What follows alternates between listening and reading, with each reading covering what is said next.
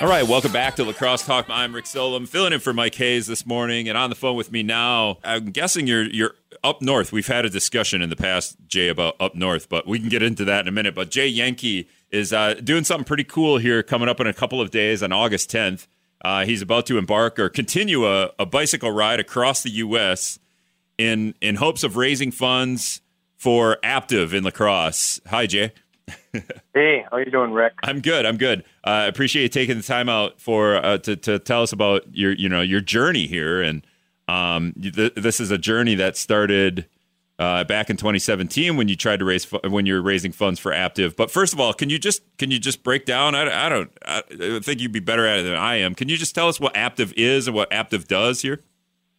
Yeah, Aptiv is located in a variety of cities, primarily in southwest Wisconsin. Major offices are in La Crosse and Janesville.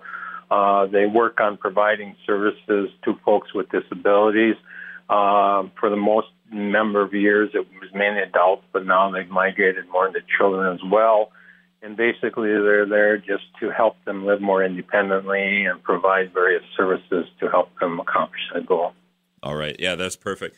And yeah, I don't want to bury the lead here too much, but you've worked with Aptiv for, I think you told me, for 3 decades. You were on their board for 20 years. I think you're helping out in some capacity here for a couple of years. You're a 67-year-old man, so you time to retire, Jay. But you are embarking on this bicycle ride from La Crosse to, I think, Portland, Maine. So, you've already 5 years ago in 2017 you did this. You started in Seattle and you came to La Crosse, all to raise funds for Aptiv, and you've done other things. From what I'm reading here, for Aptiv, you've climbed Mount Kilimanjaro for Aptiv, no big deal, and then you've traversed the Ice Age Trail here across Wisconsin in hopes of raising money for Aptiv. All without just to do it, right? Like just kind of this is a good cause, and I think we need to raise funds for this thing. Well, I'm an outdoors person. I like to be very active. I like a challenge. I like to do things where I'm just not quite sure if I have the ability to do it or not. And I always thought, well, as long as I'm going to do that, let's make this about more than me. Let's raise some money for an organization that's near and dear to my heart. Yeah, and then it's a little bit of a motivation factor too, right? Like, Jay, if you say you're going to raise money for Aptiv by doing a thing, then you've got to finish the thing. Well, it certainly motivates you. Yeah, for sure. But this part, and when I said I'm bearing the lead a little bit here, part of this doesn't seem fair.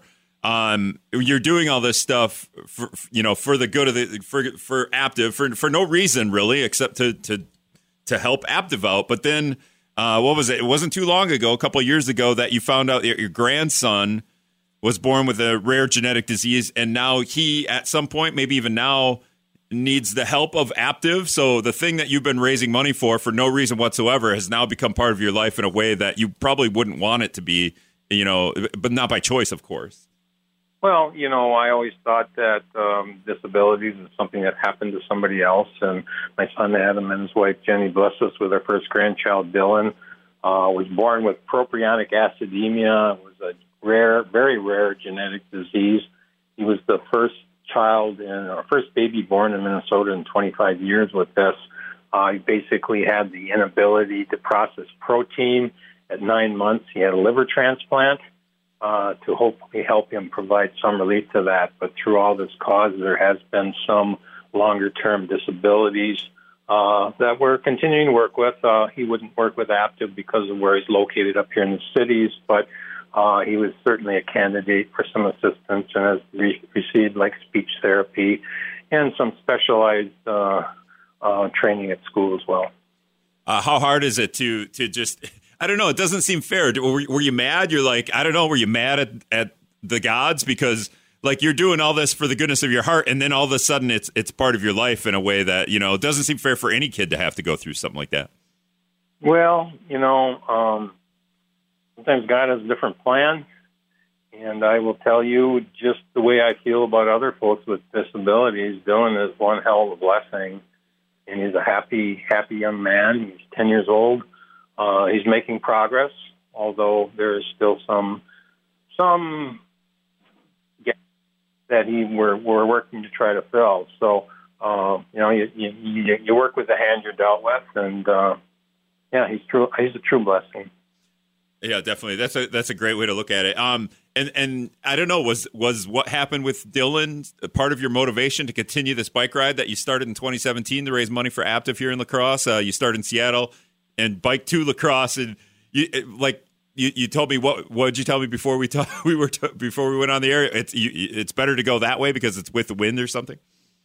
Well, if you head from east to west, you're bucking northwest or westerly winds, so it's always easier to go from west to east. So I went out to Seattle and rode east. Now I'm starting and riding east. So, Dylan's a motivation. When I did the Seattle to La Crosse ride, my son Adam joined me for the last couple of days when Dylan was small, and Dylan was in the Burley. So, Dylan actually got to be part of the trek, the rides. Yeah. Now this part of the leg is going to be against the wind then, right? The way you're thinking, the way winds work when you go to Maine? No, it'd be from La Crosse to Maine, so we'd be going from you're still going the same direction. What am I talking about? Of course, never mind. Same direction.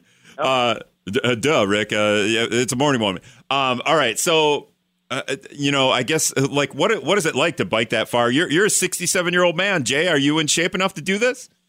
Well, I run and walk every day, and occasionally I throw in a bike ride. I did a long bike ride on yesterday and felt pretty good afterwards. Ran a few miles, walked a few miles, and yeah, I'm up to it. Something I could overdo. I don't know. My worries are I'm usually do this stuff in September. I had to move it up because of some other commitments. So heat's an issue, and some of the wildfires in Canada. With some of the smoke that has been showing up here could also be a limiting factor. But I'm going to go in with a positive attitude and just be smart about it. Yeah, I was wondering about that. Do this in October, Jay, when it's nice out and it looks cool, especially up here, up in the north when the leaves change color. I remember back in my Winona Daily News days, I was talking to an ultra marathoner who would run thousands of miles, and then he would tell me what he would be eating, what kind of things. And the amount of calories that he would eat a day because he'd never stop running. I think he did most of his running at night, though. Do you do anything really super special when you embark on these long bike rides? I really don't. I just kind of eat whatever I feel like eating. I got a lot of quick snacky type food, something with protein in it that is helpful.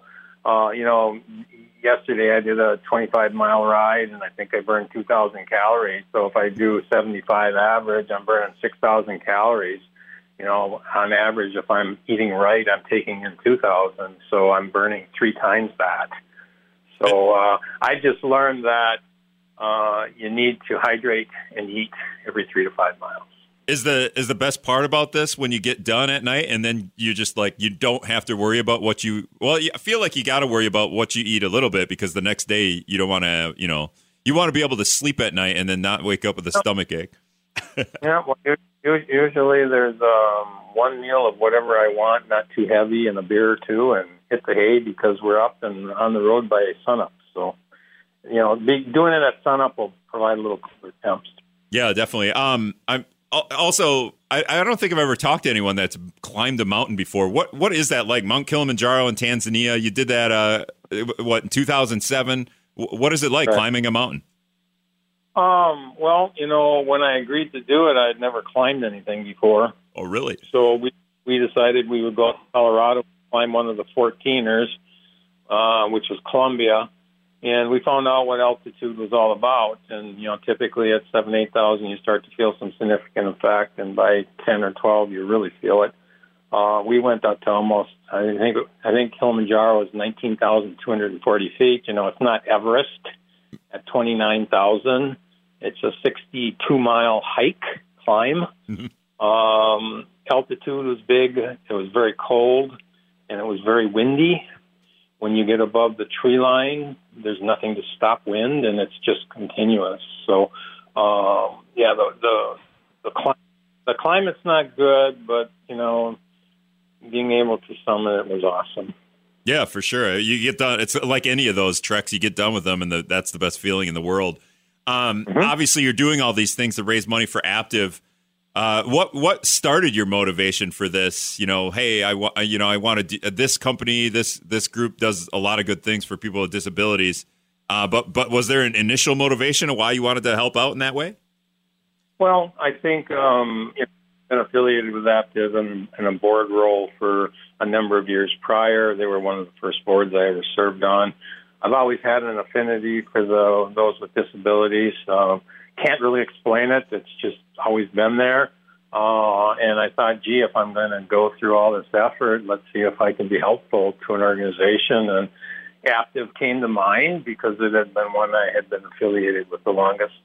Oh, sure. And, I always thought, our purpose in life is not just ourselves. It's to try to make a difference for maybe another organization in the nonprofit world. So we're speaking with Jaehnke. He still works with Aptiv in a capacity, I think, for a little while yet. I think you're going to retire here pretty soon from that in an official capacity, but he's riding to raise funds, riding from the Aptiv and lacrosse out to, I wrote it down, Portland, Maine. I should remember Portland, Maine. You should have went from Portland to Portland, Jay, now that I'm thinking about this. Well, back, that'd be awesome thought. Right. You have to start over. I think you need to start in Portland. And then... no reset here. But you're raising funds for Aptiv, but how do you raise funds? What can people do to kind of support this endeavor? Well, we have a website. Go to aptiv.org/events. That will pull up Jay's 2023 ride. I'll be carrying a GPS, and there'll be a map of you. If you have any interest in following my progress, you can do that. It also has a place where you can donate if you want. We have a thermometer on there. Our goal is $100,000. As of today, we're at about $56,000. So we got a little ways to go, but we got a great start. People have been very generous. Yeah, that's an awesome start. You didn't even start the ride, Jay. You're halfway there. That's correct. All right. So yeah, and I'll put this interview up on the website or up on our website, wisdomnews.com/podcast. And then I'll add a link to Jay's page here where you can follow him along. But you're doing a send-off. You're leaving August 10th. Do we all meet you at Aptiv at some point in time that morning, or what? Yeah, folks that are interested are coming to Aptiv at 3000 South Avenue. Send-off is between 8 and 8:30.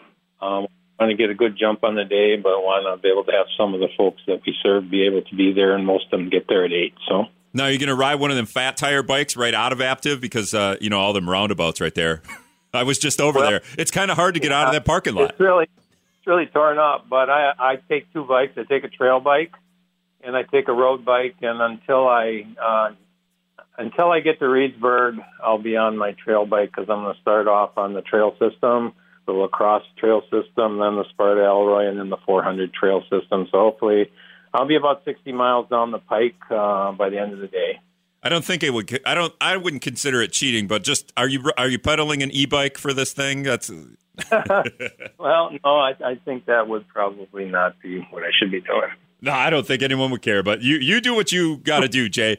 That's Jaehnke. He's leaving from Aptiv to bike for Portland, Maine to raise money for Aptiv and for people with disabilities, which is what Aptiv helps, including his grandson. And not that he's going through Aptiv, but his grandson Dylan also has a rare genetic disease that's caused him to be disabled. So you go to aptiv.org/Jay's Ride. For anyone that wants to check out the ride and support him while he does this. How long is it going to take, Jay? I always give these a month, and I always say wherever I'm at, I'm going to be in my own bed on the last day of the month. So I need to do about 50 miles a day. When I did Seattle to La Crosse, I had to average 72 a day. Mm-hmm. So I'm fairly comfortable. Yeah, Seattle to La Crosse is a little harder than here to Maine, right? Just because you have to go through some mountains that go in that way, right? Yeah, we got some mountains when we get to Pennsylvania, though. So I'll be flat early on, whereas I started off in the mountains. It's been like 20. It's been like 22 years since I took a geography class, Jay. So my bad. That's all right. All right. Well, I appreciate you coming on, taking some time out, and good luck on your ride. And if anyone wants to support him, go to aptiv.org/Jay's Ride. Thanks, Jay. Thank you, Rick. All right, that's going to wrap up hour number 2. We'll be back again in a couple.